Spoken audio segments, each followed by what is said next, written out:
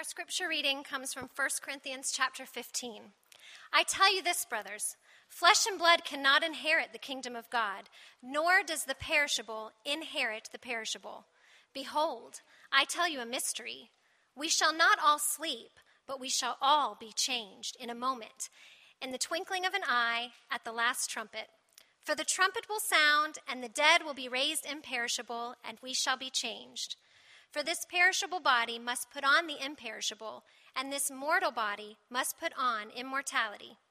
When the perishable puts on the imperishable, and the mortal puts on immortality, then shall come to pass the saying that is written, Death is swallowed up in victory. O death, where is your victory? O death, where is your sting? The sting of death is sin, and the power of sin is the law. But thanks be to God, who gives us the victory through our Lord Jesus Christ. Therefore, my beloved brothers, be steadfast, immovable, always abounding in the work of the Lord, knowing that in the Lord your labor is not in vain. This is God's word. Thank you. Whoa, there we go. Good morning. Thank you, Erica. My name is Drew Bennett. I'm one of the pastors here at Church of the Redeemer. Welcome. Good morning. It's so good to see so many of you. I love Easter. It seems that we get to church a little earlier, which is great. We've said that we're a Key West church. Just kind of come whenever you can, right? So it's neat to see people be here early and excited. Everybody sings a little louder, which is a lot of fun as well. So we're grateful to be able to celebrate the day with you this morning. In 1973, Ernest Becker wrote a Pulitzer Prize-winning book called The Denial of Death. And the thesis of his book was that human civilization is ultimately an elaborate defense mechanism against the knowledge of our mortality. We're lying to ourselves, Becker said, trying to convince ourselves that we can beat death by avoiding it, by stubbornly denying its inevitability. And because we do this, he went on to say, it's because we're so afraid of what death brings. We're deathly afraid of death. And so we invest an inordinate amount of time and energy and emotion into strategies of denial. That's what he called them. Now, I'm inclined to agree with Becker's hypothesis in the book for two reasons. The first is, I've been given by God a front row seat in coaching my aging grandparents towards their death. My 90-year-old grandparents who still live at home together, granted with full-time care there, but my 90-year-old grandparents truly believe at 90 that they're going to live forever. And sometimes I really think they are. Right? I mean, but we're back and forth to the hospital with them and all kinds of things. And my grandmother had a stroke, and yet, she came back from a car accident. A terrible car accident a few years ago, and then a stroke a few months ago. And it's like she's indestructible, right? But on the way back from the hospital, it's just like, man, if we could just get over this, then everything would be back to normal. And it is just an amazing thing to watch. How quick we are to really work hard to deny the inevitability of death. But the second reason that I'm inclined to agree with Ernest Becker is because the Scripture seems to teach the same thing. We're going to use this passage here in 1 Corinthians 15 that Erica just read to us. We're also going to use the passage in Hebrews 2 that we read as assurance of pardon. And if you look there more carefully in Hebrews 2, Hebrews 2 says that there's a hierarchy of evil in the universe, and that the weapon this spiritual evil called the devil or Satan or the adversary uses, the weapon he uses against us is the fear of death. And so the campaign of evil that Jesus came to undo is a campaign of fear. And the threat of death is Satan's favorite weapon. It is the fear that is underneath all the other fears that enslaves us. In 1 Corinthians 15, here Paul says it this way. He says that death has a sting. Do you see that? Verses 55 and 56, death has a sting. And part of what Jesus has done in his resurrection is he's taken away the sting of death. Now, that word sting refers to a goad, which was something like a cattle prod. It would have been a long stick with a very pointy end that farmers would use to kind of stick the oxen with as they were plowing through the fields, to prod them on, to goad them on in the work that they were doing. And so that's exactly what Ernest Becker said in his book. He said, there's a fear of death that's at the center of our lives that's spurring us along all through life, haunting us, as it were, enslaving us, creating background anxiety. Or the metaphor I would use is, I don't know if I'm alone in this, but anybody else live with a sense of a white noise of fear and worry? A constant hum, right? Of fear and anxiety and worry that's just kind of behind everything. And what happens is it makes us cautious, wary, restrained, cynical, pessimistic. You might say it makes us jumpy and joyless. Or as one commentator on Becker's book said it, this fear of death is there binding us with invisible ropes and confining us to safe, small, innocuous, self-centered ways of life. The sting of death, the fear of death, enslaves us. It prods us along towards a certain kind of life, and it guides us in this way of small, safe, selfish ways of living. And here's what I want to say this morning as we get into this text a little bit. That's not the life we've been made for. We have not been made for small, safe, selfish lives. We've been created, the Bible says, in the image of the God of the universe, which means we're royalty. We've been made to rule. We've been made for adventure. We've been made for battle. We've been made by God to play the hero. And what's standing in the way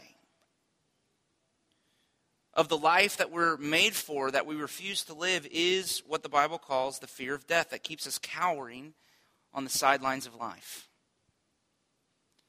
Okay, but what we learn here in 1 Corinthians 15, what I want us to focus on this morning is that the resurrection of Jesus Christ from the dead has taken away this fear of death. It's taken away death's sting. Look at the way Paul says it here. He looks at Jesus' resurrection, then he turns and he looks at death and he begins to mock death. He says, "Oh, death, where's your victory? Death, where's your sting?" Can I translate that for you? Death, nanny, nanny, boo, boo. Right? That's what he's saying. He's saying, death, you have no power over me. Death, you don't scare me anymore. You've been defeated. And see, when that happens, when that begins, when the reality of Christ's victory over sin and death in his resurrection begins to come into your life, it unlooses the fear of death so that we can really begin to live. And so this is what I want to look at this morning, okay? Talking about the sting of death. I want to talk about why it is that we're so afraid of death. What is the sting? Okay? Secondly, how do we overcome the fear of it? Or how do we overcome the sting? And thirdly, what does a life free from the sting of death look like? So what is it? How do we overcome it?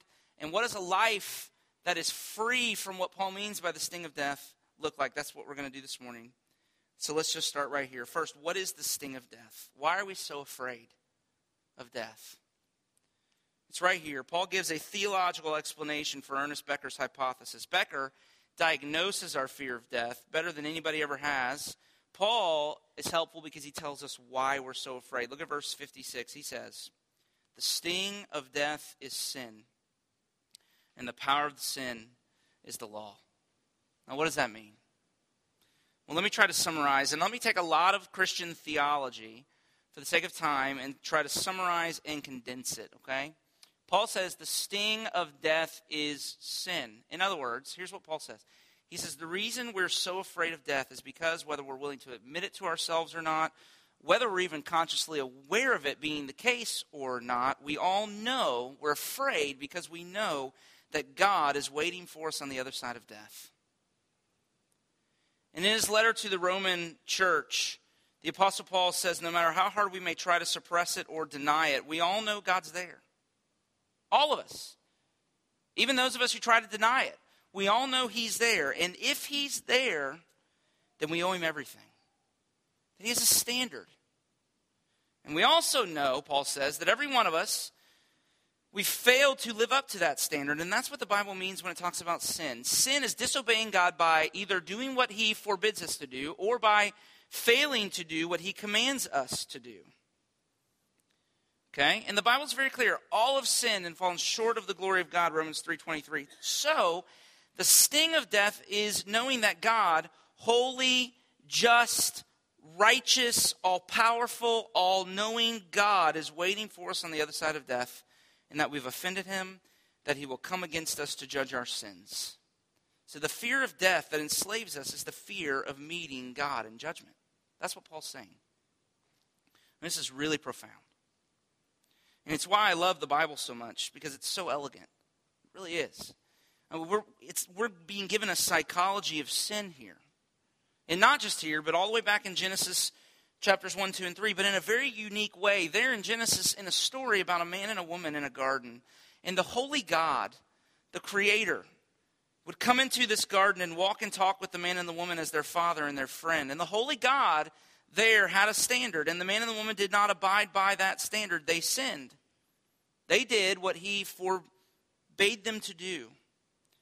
And when they had sinned, they heard the sound of the holy God coming through the garden as he always did to meet with them. But this time, instead of running to meet him as they normally did, they hid. And when the holy God found them and asked them why, this is what they said. They said, we heard the sound of you in the garden, and we were afraid because we were naked, and so we hid. Now, that's not a fairy tale. It's history, but it's not a history lesson. That's a story about our hidden inner lives on a daily basis. The sting of death is sin, Paul says. In other words, death is scary. It stings because we know that God is waiting there on the other side of death, and we're afraid to meet with him because we've sinned and we're naked and we're ashamed and we have no way of clothing ourselves against the searching eyes of his justice. And the thought, just the thought of facing him in judgment reduces us to ash. Kids, have you ever had this happen? It's the middle of the day and you do something really stupid, really bad, and your mom finds out, but instead of punishing you, she says the immortal words, "Just wait until your dad gets home." Right? I mean, it sends shivers down my spine just thinking about it, because it didn't happen very often, and I know this is no longer, you get arrested for this sort of thing now. Right? And really, as a kid, it didn't happen very often. But when my father spanked, he didn't spank with his hands. There were tools around to do that with. Right? And a belt hurts a whole lot more than a hand does. And he's a whole lot bigger than my mom was. And so, kids, if that's ever happened to you, or adults, if it ever happened to you when you were a kid, right? Middle of the day, you do something dumb. Mom says, "Wait until your dad gets home." What's the rest of the day like? Right? You sit on the couch. You do nothing. You just sit there watching the clock. The minutes tick by on the clock, right? There's no running outside in the yard playing ball with your friends, right? And then you hear the slam of the car door in the driveway. And what? You run and you dive under the covers of your bed and you pray to God for mercy. Right? Right? And what Paul's saying, what the Bible's saying is that it's a picture of the way we go through life every day. With that same state of mind that I had on those afternoons waiting for my dad to get home to spank me. And death is like hearing the car door slam in the driveway. The reckoning is right around the corner. And it scares us to death. The sting of death is sin. See? So what do? When you know the holy God is waiting for you on the other side of death, not to embrace you as a father and friend, but as a righteous judge, and your heart gets full of fear because you know you're naked and you have no way of clothing yourself, what do? Well, see, there's a strategy that sounds like a good idea, but in reality only adds to the fear. And then there's a strategy that can take it away, and they're both right here. So let's talk for a minute about the wrong strategy first, the one that compounds the fear. So look there at verse 56 again. The sting of death is sin, and the power of sin is the law. Martin Luther, the Protestant reformer, was haunted by the fear of God's judgment in a way that I promise you nobody else in this room ever has been. It terrorized him. And the metaphor he used to describe this in his writings is an accounting ledger. He said, and if you're an accountant, this will make sense to you. Luther said that he knew he committed terrible sins and therefore was in the red. And he was running a deficit. And so in his mind, the only way to get in the black was to figure out how to do more good than he had done bad, to compensate for his sins by doing good things instead. So he decided, what better can I do than to become a monk so that every moment of my day, every day of my life could be spent in total devotion to God. He became a monk, but once he became a monk, he realized that even inside of monasticism, there were levels of strictness, and so he decided to be the best monk there ever was. He would fast for days and weeks. He would stay up all night after night, praying instead of sleeping, so much so that it affected his health for the rest of his life. He destroyed his body. And the problem was that no matter how much he did, it was never enough. He was never able to feel like the ledger was balanced. He was just as terrified at the end of all of his striving to do good as he was at the beginning. And even more so, really, because he realized, I've done all this stuff, and it's not gotten me any closer to what I'm trying to accomplish. And so he was discouraged and overwhelmed. He'd done everything he possibly could do, and it wasn't enough. And the story of Genesis has an explanation for this as well. We're told that the man and the woman in the garden realized they were naked. And when they realized they were naked, they sewed fig leaves together to try to cover their nakedness. And see, that's what Luther was doing. It's what we do. It's what the Apostle Paul means by law. Do you see that? Verse 56, the sting of death is sin. The power of the sin is the law. In other words, one strategy for overcoming the fear of facing God in judgment on the other side of death is to become a good person, to get religion, to start going to church, to be a nice person, to help people, to try to make sure that on that day, when you meet God face to face, there's more good than there is bad. Right? That's law. And underneath this idea of law is this prevalent theology that God's love and acceptance, it really is me believing that God's love and acceptance of me on the day when I meet him is really based upon my performance. And if I perform well, he'll accept me. If I perform poorly, judgment, right? Good people go to heaven, bad people go to hell. That's law. Because what matters in that system, what makes the difference is whether you've been good or whether you've been bad. But here's the problem. Law can't take away the sting of death. It only makes it worse. See that? The sting of death is sin, and the power behind sin is this performance-based morality. Trying to do good things so God will see. Being afraid because I've done bad things and God's seen. The power behind sin is the law. Okay? That's the first point of the sermon. The sting of death is sin. The power of the sin is the law. But keep reading with me. But thanks be to God who gives us the victory through our Lord Jesus Christ. And that's the second point. See, we learn from the Apostle Paul not just what the sting of death is, we also learn how we can overcome the sting and live a life free of the fear of death. There's a victory. There's a victory, and it's what we celebrate this morning. The resurrection of Jesus Christ by which he takes away death's sting. Oh, death, where's your victory? Death, where's your sting? Death has been swallowed up in victory. In other words, it's possible to live a life free of death's sting, mocking death, not cowering in the corner in fear of it. But how? And it's right here what Paul says. In his life, death, and resurrection, Jesus has taken away death's sting, and we can share in his victory. But in order to understand how, okay, you have to read verse 57 in light of the entire chapter, and we've been doing this for the past 4 weeks. If you've not been here, I've got to catch you up. And what we've been talking about for 3 weeks now is the doctrine of our union with Christ. That is, that if you are a Christian, that means if you've put your faith and trust in Christ to save you, then you literally change addresses. You change locations. Your life, the way the Bible puts it, your life gets hidden in Christ, which means that when you believe in Jesus, what faith does is you believe into him. You become one with him, the way a husband and wife who are no longer two individuals, but when they get married, they become one new unit. And the result of this doctrine of union with Christ, is being united to him by faith, is that what goes for him goes for you. And there are all kinds of practical ways that works itself out. Jesus was raised. I'm in him. So I was raised with him. See, what goes for him goes for me. Jesus was victorious over sin and death. I'm in him. So I share in his victory. Literally. Now, I know this is a hard concept to try to grasp, so let me try to illustrate it this way. If you look back in Hebrews 2, I want you to look there again.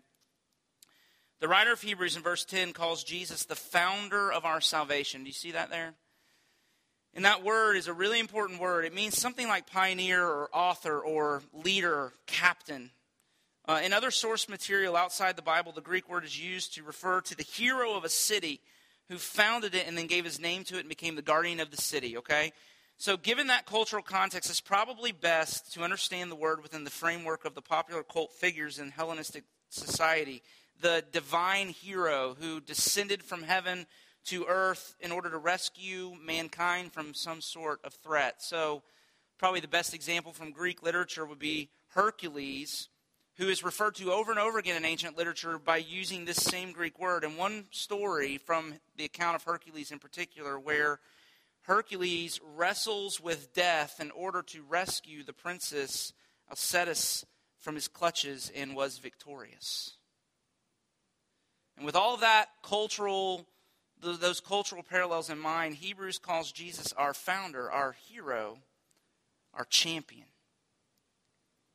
It's very specific what's going on here.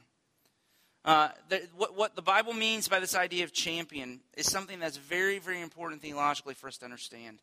And the story that I know that is the best story to illustrate it is the story of David and Goliath. And so if you're here and you're not familiar with the Bible, or if you're here and you are, in the Old Testament, there's a story about David who is to become king of God's people Israel. And the story sets up this way, that the armies of Israel and their mortal enemies, the Philistines, were encamped on two different sides of a valley. So on the two ridges, each of the armies were camped. And every day, Goliath, the giant, this 9-foot-tall man, this imposing figure who was the champion of the Philistines, would come out from the Philistine camp and would yell at the Israelites, "Pick a champion to fight me.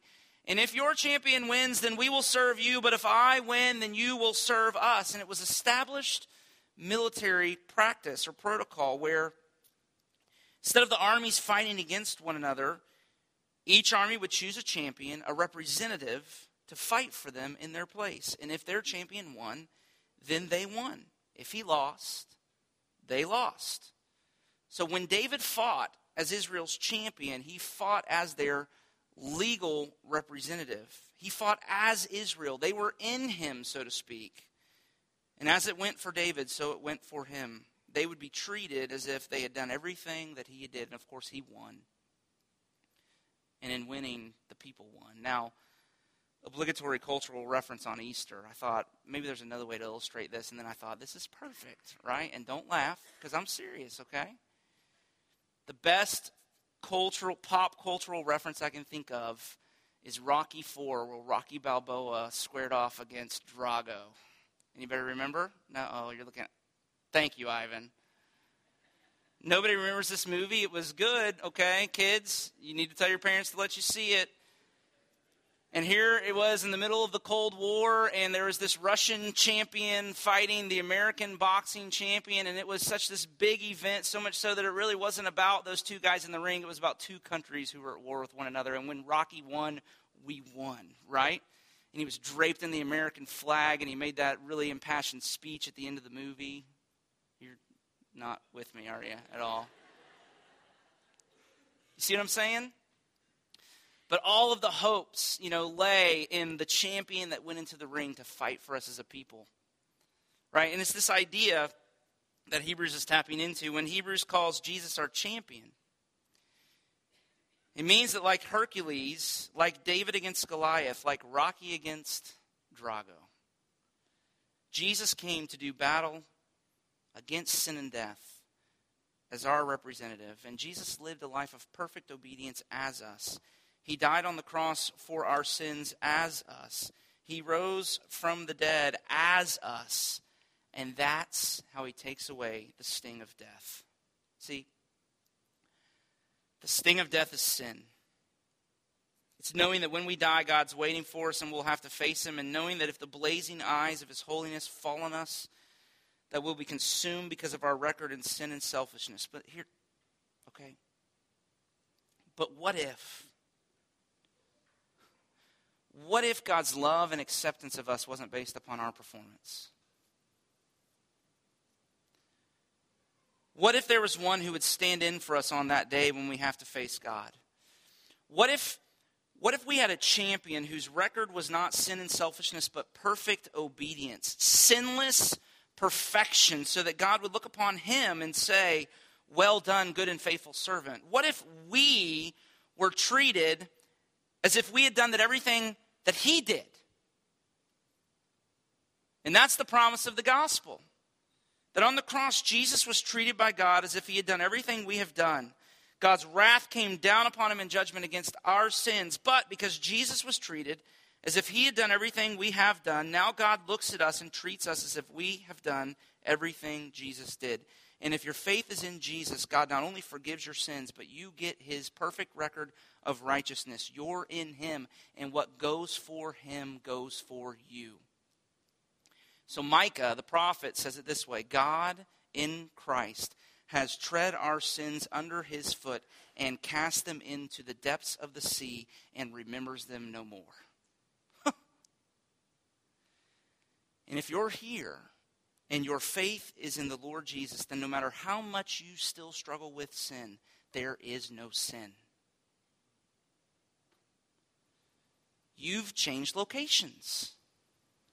You've changed addresses. You're in Christ. You might still sin, but there's no sin. Now, and if there's no more sin, then there's no more fear. Christian,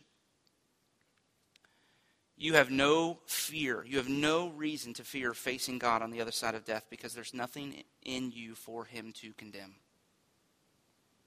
He's already judged your sins on the cross. Christian, death has no sting for you because Christ Jesus was crucified for your sins and was raised for your justification. So, when you are raised, you will meet God. He'll be there waiting for you, but not as a judge ready to vanquish you. He's waiting for you as a father and friend to embrace you and welcome you home.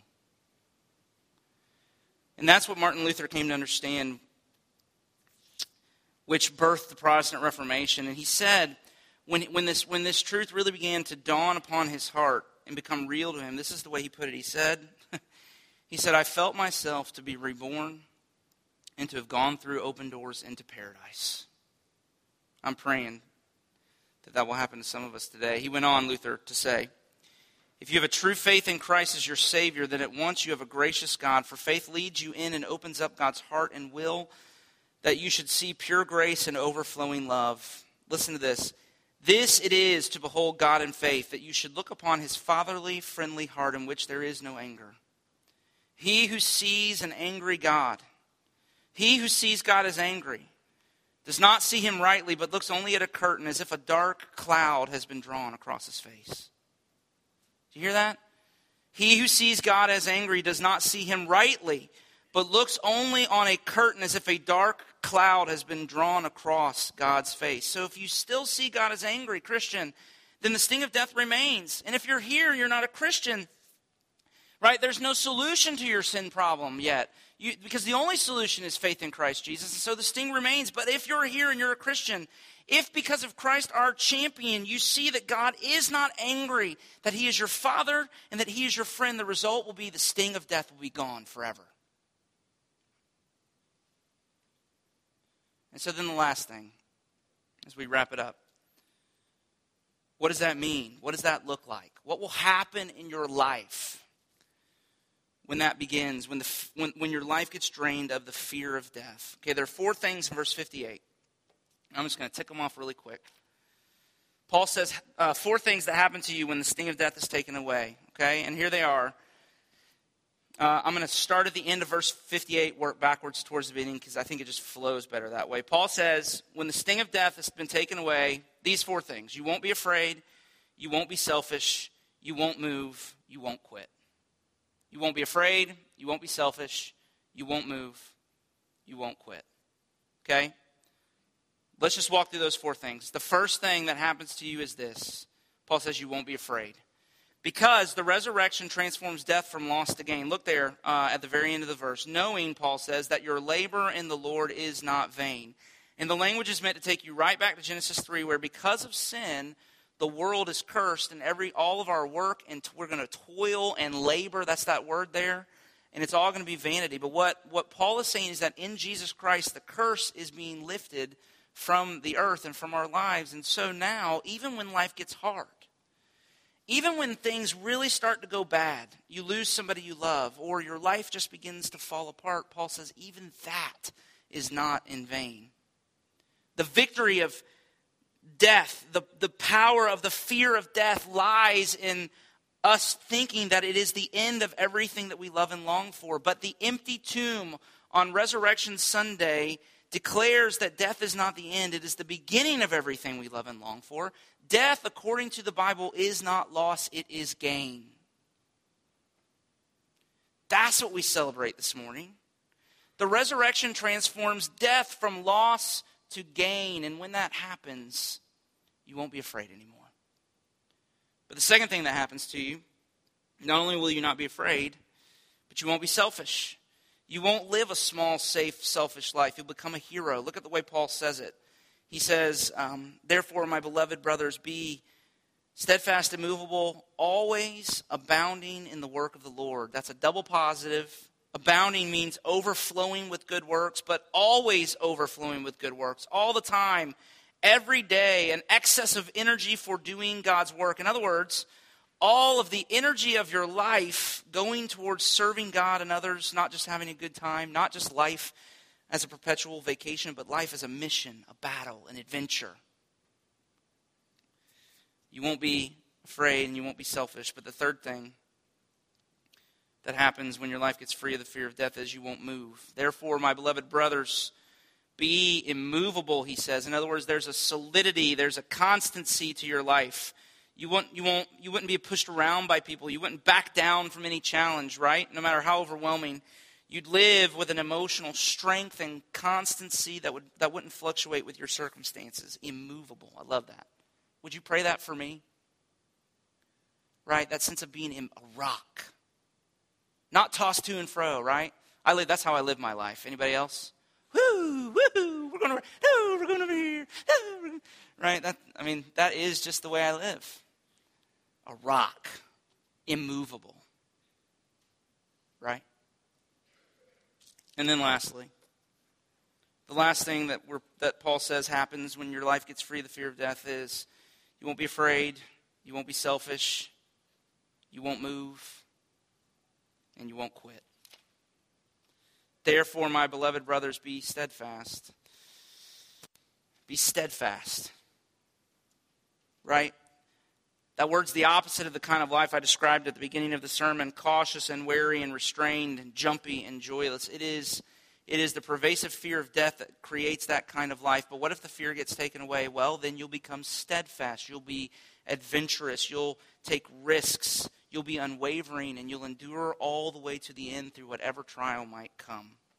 And isn't that what we love about all the heroes and the stories we tell? That their complete disregard for their own safety, their refusal to quit when it gets hard, their willingness to fling themselves into danger to defeat the enemy and to save their friends. Isn't that what you love? Paul says you can become like that. And so this morning, we celebrate the triumph of our champion over sin and death, but what Paul's saying is that when we see him, when the truth of our victorious hero becomes the truth that we live our lives by, then it will transform us into heroes too. Steadfast, immovable, abounding in love, all the way to the end. And then on the day when death finally overtakes us, not afraid, bold in faith. Right? no guilt in life, no fear in death. This is the power of Christ in me. From life's first cry to final breath, Jesus commands my destiny. No scheme, no power of hell, no scheme of man can ever pluck me from his hand. Till he returns or calls me home, here in the power of Christ, I'll stand. See, that's the kind of people our city needs us to be. Men, that's the kind of man your wife and kids need you to be.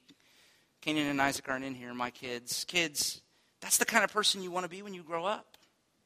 So take the opportunity today. Today's the opportunity. Look to Jesus, your champion, your hero, steadfast, immovable, always abounding in love towards other people. Look to him until he remakes you by his Spirit into a hero yourself who could be for others the very thing he has been for you.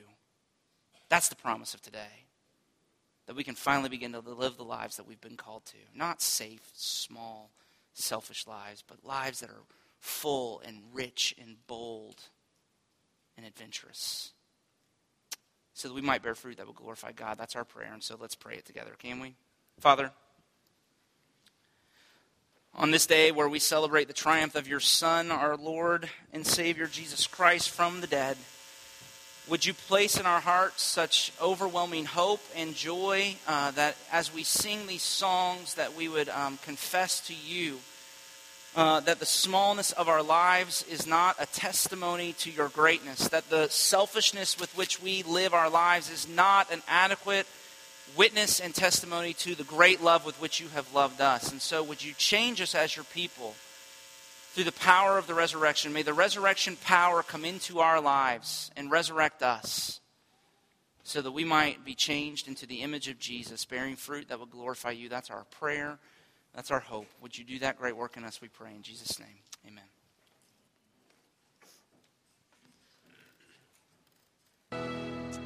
Amen. Again, thank you for being here to celebrate with us this morning.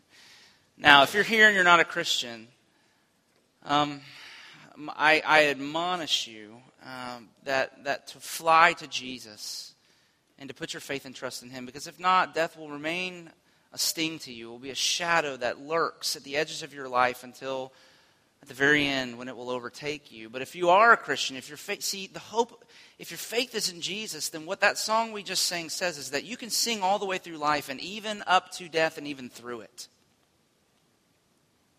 Right? Because there is no more sting. Death is not loss, it's been turned to gain. And the promise of the benediction is that no matter where you are, no matter what you go out of this room to face, no matter what trial or suffering or toil you might have to endure, my hands are raised over you as a promise that in the resurrection of Jesus Christ from the dead was the Father's amen over his life and yours. And this benediction is his good word to you. And so receive it and ask the Spirit to bring the truth of it into your heart until it turns you into a person who goes and lives like a hero. Pattern after your hero who triumphed over the dead for you and as you. So receive the benediction. May the Lord bless you and keep you. May the Lord make his face to shine upon you and be gracious to you. May the Lord turn his face towards you and give you his peace, both now and forevermore. Amen. Happy Easter. Go in his peace.